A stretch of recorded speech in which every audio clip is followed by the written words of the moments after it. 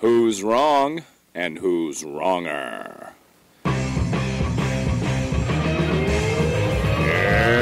this corner, followed by millions, James the Exploding Unicorn Breakwell. And in that corner, ignored by millions, Steve Dash Rinko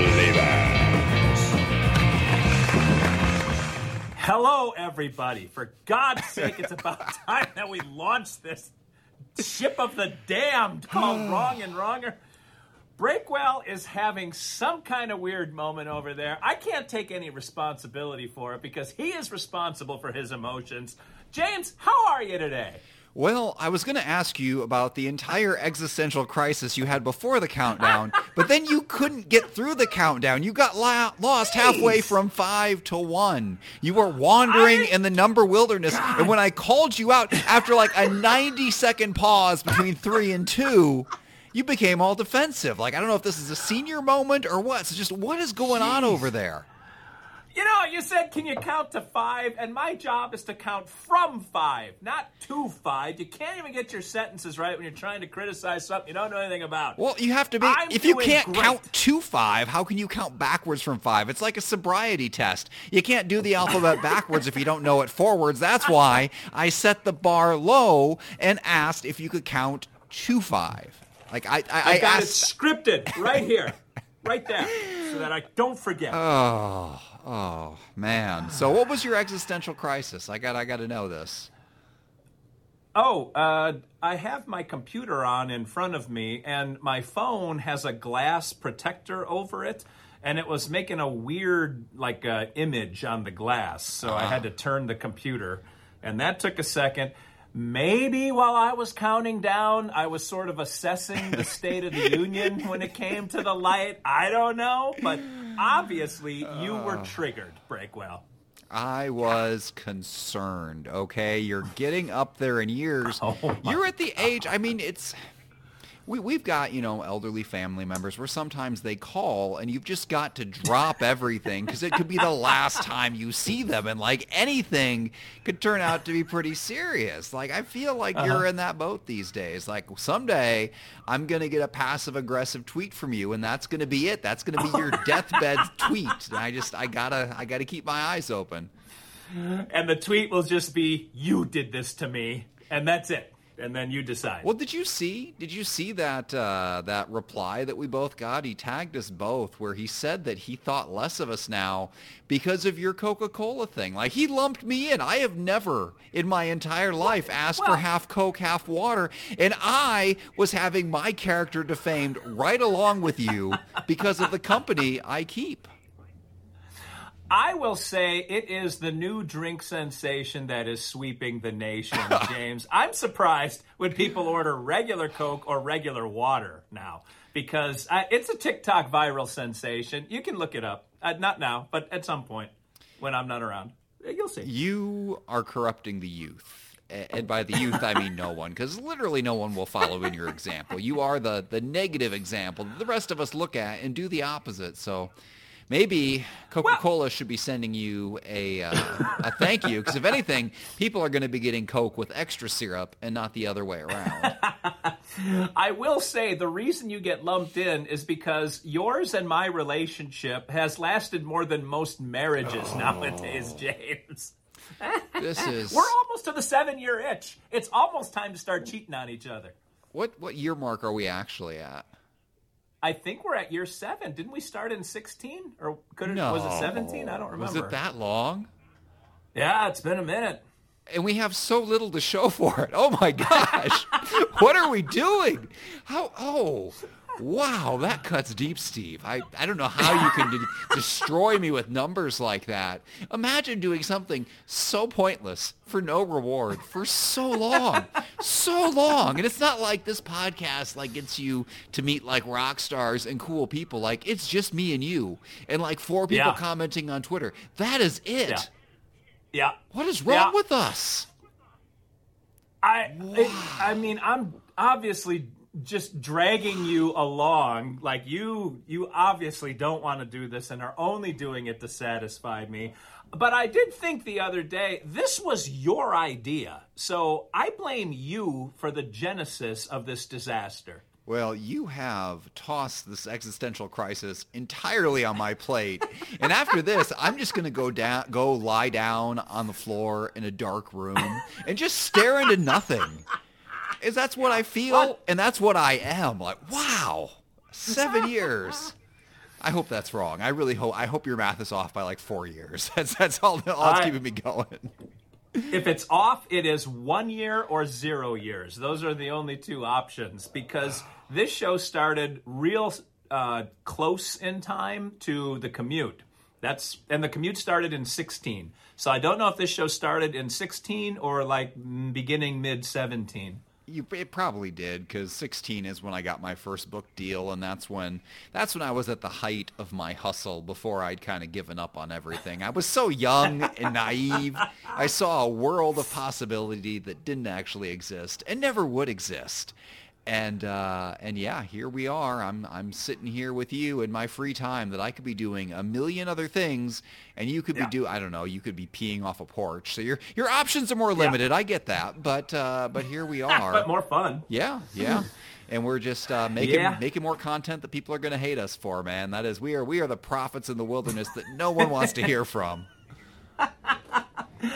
I don't know what we even talk about every week. Like, people will say, what did you talk about last week? My wife will ask me that sometimes. I'm like, I don't have any idea. I don't remember. And that's the truth. Well, we have to meander, because it's the only way that we step on these landmines of terribleness that are your life. Like, if I ask you what's going on, you'll never tell me. But if we have a long and rambling conversation, suddenly you'll turn over about how you used to write, like, dirty greeting cards for the porn industry. And it's a whole episode. And then that episode disappears because we didn't record it right.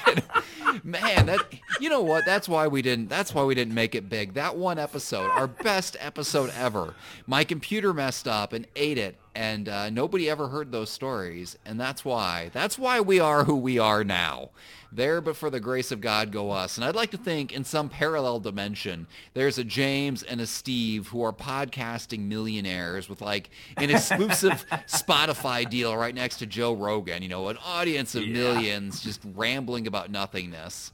And they look back and they think when they think about that fateful meeting that made this podcast kick off, they just see dollar signs. They see profit and they see progress.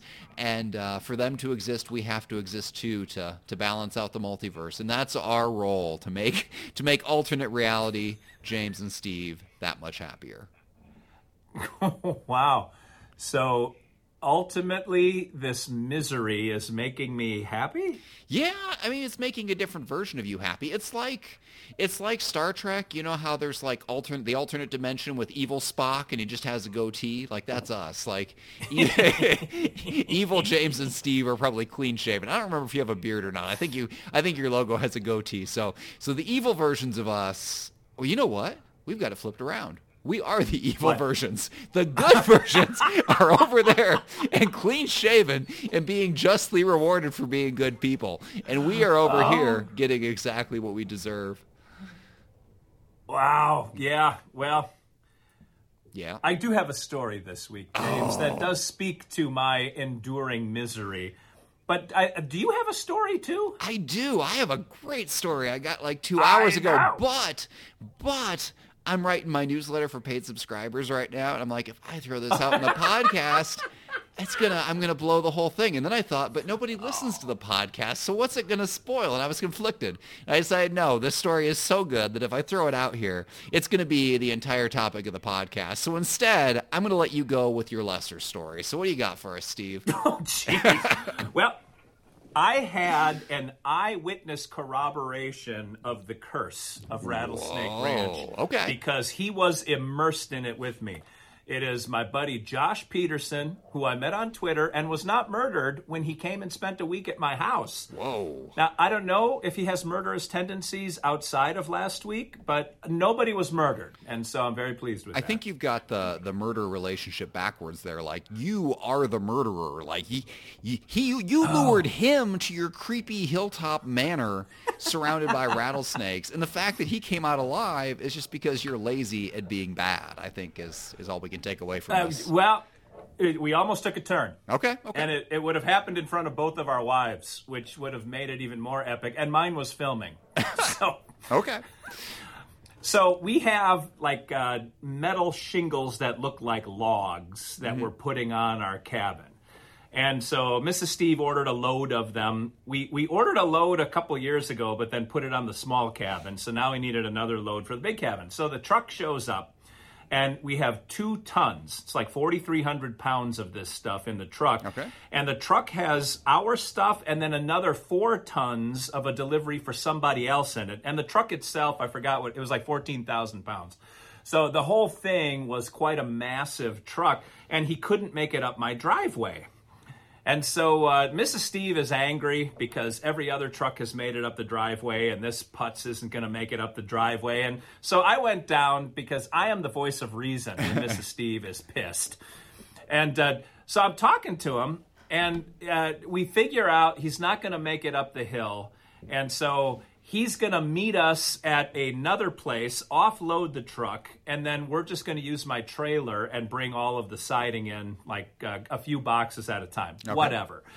So he throws it in reverse and immediately gets the back end of the truck stuck like a javelin into the blacktop of the bottom of my driveway because the angle was such, and all of the weight when he tried to make it up the hill slammed against the back of the truck and pushed the back end down.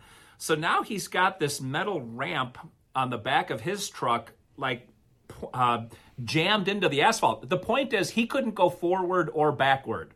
He was stuck like a turtle on its back right there. Now, there's only one way in and out of my property, and that is through the hole in that gate that his truck is now filling. So I said, okay, I had 2 guys there to help me unload the truck. Josh, who was living there that week, and then I called my buddy Rick. And so Josh and Rick come down, and they're assessing the situation, and we decide, well, let's unload the back of the truck, and that'll lift it up a little bit, and he'll be able to get out of here. Except all the stuff slid against the back of the truck, and now the door won't open because all of the weight of the cargo is pushing against the door.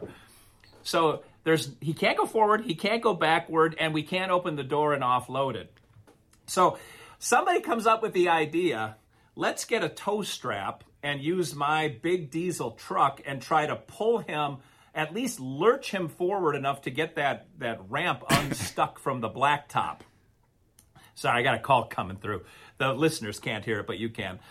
Anyway, so I got my truck, I put the tow strap on, and gunned it. And the women are standing far enough away that if the tow strap snaps, like they're out of, no shrapnel is going to hit them. Mm-hmm. And Rick is standing far enough behind the whole thing, but Josh is kind of in the middle of it all.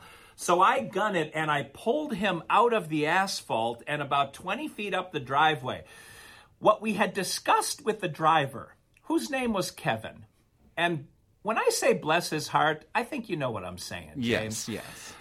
We said to him, when you get pulled out of this thing, hit the accelerator, and between the 2 trucks, they will, in tandem, pull all that weight up the hill. Because I'm pulling a 7.3-liter diesel. He's got his truck. We're going to get this thing up. Halfway up the driveway, I learned he never hit the accelerator. My truck's doing all the work to pull him up, and when the angle is sufficient, my truck can't pull him anymore, and the wheels start spinning. And then he starts drifting backwards because his foot's not on the brake either, and he's pulling me with him, and if he gets into the road, he's going to go right into the ditch on the other side, and both of us will probably die. That's how big the ditch is. And so Josh runs to his window and screams, "Gun it and go like hell!" And so finally he gunned it, and we got him up the hill. And Josh's wife said, I have never heard him with that level of urgency in his voice before. But everything that could have gone wrong did go wrong until we fixed it. And I thought, this can only happen on the ranch. This guy's never gotten stuck that way before. I've never had a driver so dumb that he doesn't understand. He needs to accelerate a little bit to help my truck. And finally we unloaded it. Kevin sat in the cab the whole time, and the rest of us unloaded 4,300 pounds worth of shingles. But that is my story this week. I know Josh is going to be watching this episode, hoping for the Kevin story, and I just hope I did it justice. But I will say, I was scared. Like, I screamed out the window, there was an F word in it, let me just say. But tell him to effing go, because I thought we were going to die. Like, if he would have kept his foot off the brake, we would have both gone across the road and down into that gully, and it would have taken a semi-wrecker to get us out of there. So walk me through what your steps were going to be. Let's go back to the alternate universe and our multiverse situation here. So Kevin's not the brightest guy. So let's say his window's up, and when Josh runs up there and yells at him to gun it, he doesn't know what he's saying, and so he does not push the accelerator. You continue drifting back. What was your plan? Were you going to slam on your brakes? I had the brakes locked up. And you were still going backwards. So at what point would you have bailed from the truck, or were you going to ride it all the way across the road and into the ditch? As I think this through in the aftermath, we couldn't have made it that far because he would have just javelined himself back into the asphalt. But at the time, I didn't realize that because I was disoriented, like getting pulled backwards. But I would have bailed. I think I told you a while ago when we had an ice storm, my neighbor up the road, he went off that gully, and he bailed like James Bond out of the car and did like a shoulder roll on the asphalt before his car went over the side. Because you will die. You're not going to survive that if your car goes over with any amount of speed. It is deep, and there are trees at the bottom, and it'll be bad. Man. Now, when you say javelined into the asphalt, did he damage the asphalt, or did he just stick to it like a sticky dart? Yeah, no. It went full embedded. Well, he had 7, 8, 9. He had about 12 tons that stuck the metal corners into the ground, and the ground happened to be our driveway. So one of the plans, I had pickaxes down there. We were going to pickaxe everything out and try to get him to go forward if we needed to, but my truck was able to get him loose. So you now have a massive groove all the way across your brand new asphalt driveway? Well, it's not brand new, but yes. I thought you had somebody go out there and lay it. I thought that was within the lifetime of this podcast. We had a little bit of driveway laid toward the top so it would match the house. But we're not going to redo the asphalt is a disaster down there, but we're not going to redo it till we're done having trucks go up and down to carry building supplies. So that'll be one of the last things. You say that like there's going to be an end point. Like someday you will be done adding on. I mean, now you're going and you're inviting random people from Twitter to show up at your house and supply you with manual labor. Like, what was in it for him? Why did this guy come here and do that? He's a super fan. Are you kidding? Like, look at me, James. Come on. What more do you need to know? I am confident that out of all the people I have following me on every platform, there are 0 people who would show up and give me free physical labor. I am positive of this. No. You know you're lying. You know you're lying. No, you know how hard it is to get them to buy a book, like a $15 book.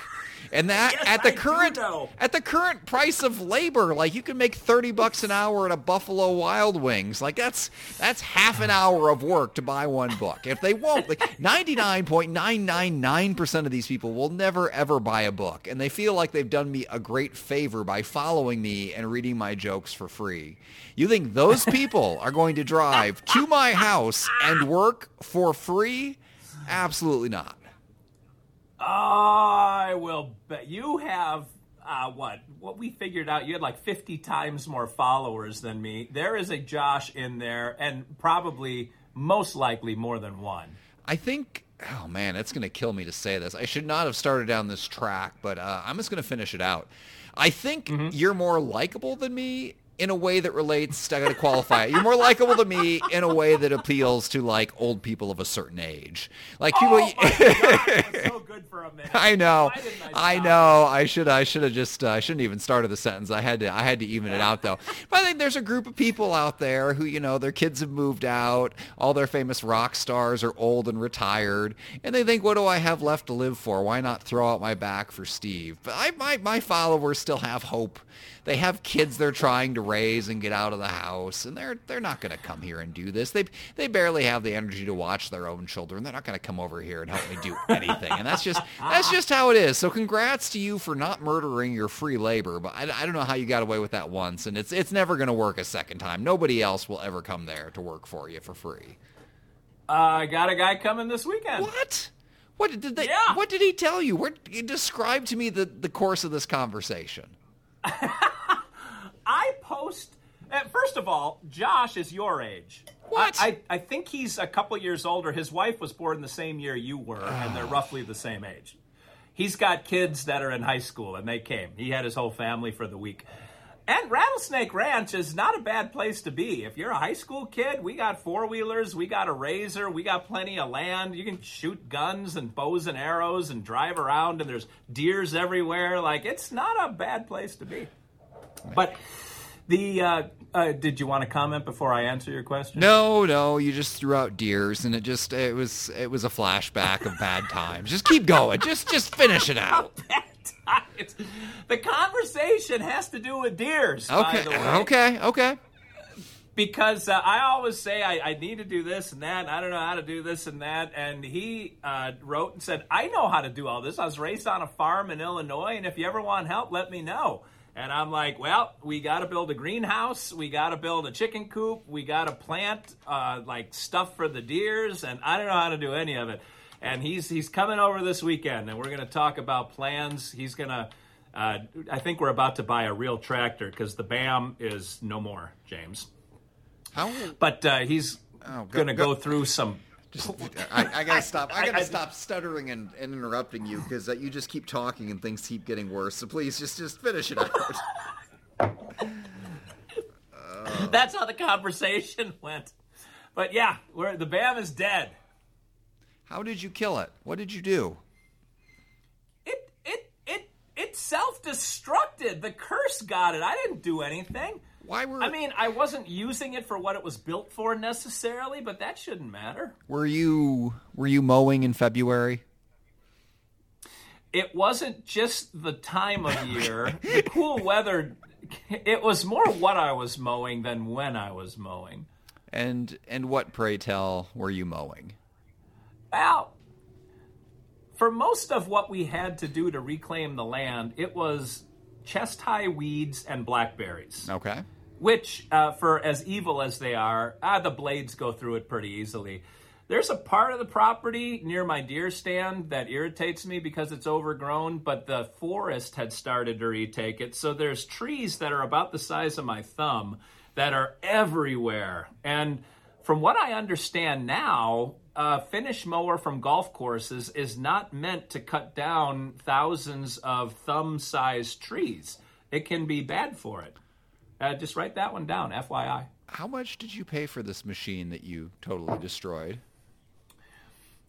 All in, including all the repairs we've done, it's probably got $9,000 into it, maybe 10. Wow. You know, I just listened to a great book called Sapiens, a great book of nihilism on the history of the human race. Nobody belongs anywhere, all that kind of stuff. But it talks about how our earliest ancestors figured out fire and cleared back the forest and conquered the earth, for better or for worse. Yeah. And here's you in 2023 with the most advanced technology imaginable. Like these early humans, they brought about the greatest cataclysm for all life just on their own with stone tools and fire. They figured it out. And here you are trying to conquer this small, tame section of land and just inflicting massive damage to yourself and your property. Well, nature remains unharmed. I've got to say, our caveman ancestors would be so disappointed in you. Well, I'm creating cataclysm, but it's more on a personal level. So, yes, we need a tractor now. The reason I got the BAM was because tractors were not available back when we were moving and needed a tractor. This was the next best thing, and we had no idea it was going to end up. If I'd have been mowing a golf course, this thing might have lasted forever, but we've been using it to reclaim land, and anyway, we're about to go way into debt to get a tractor, and it's not going to be pleasant. Well, the good news is you have an infinite supply of free labor from very misguided people. So worst comes to worst, give them all some scythes and send them out there to work the land, and you can keep your whole feudalism thing going.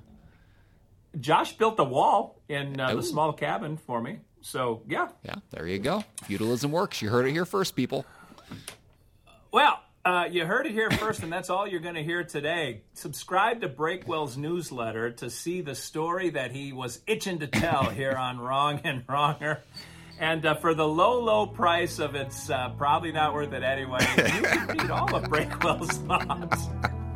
But until we meet again and discuss our personal thoughts, this is Steve Olivas, Dr. Steve for James, the begging Breakwell, unicorn Breakwell, saying thanks for watching, thanks for listening, and remember, we don't make anything out of this, so you stick that in your pipe and smoke it. Two wrongs can't make a right.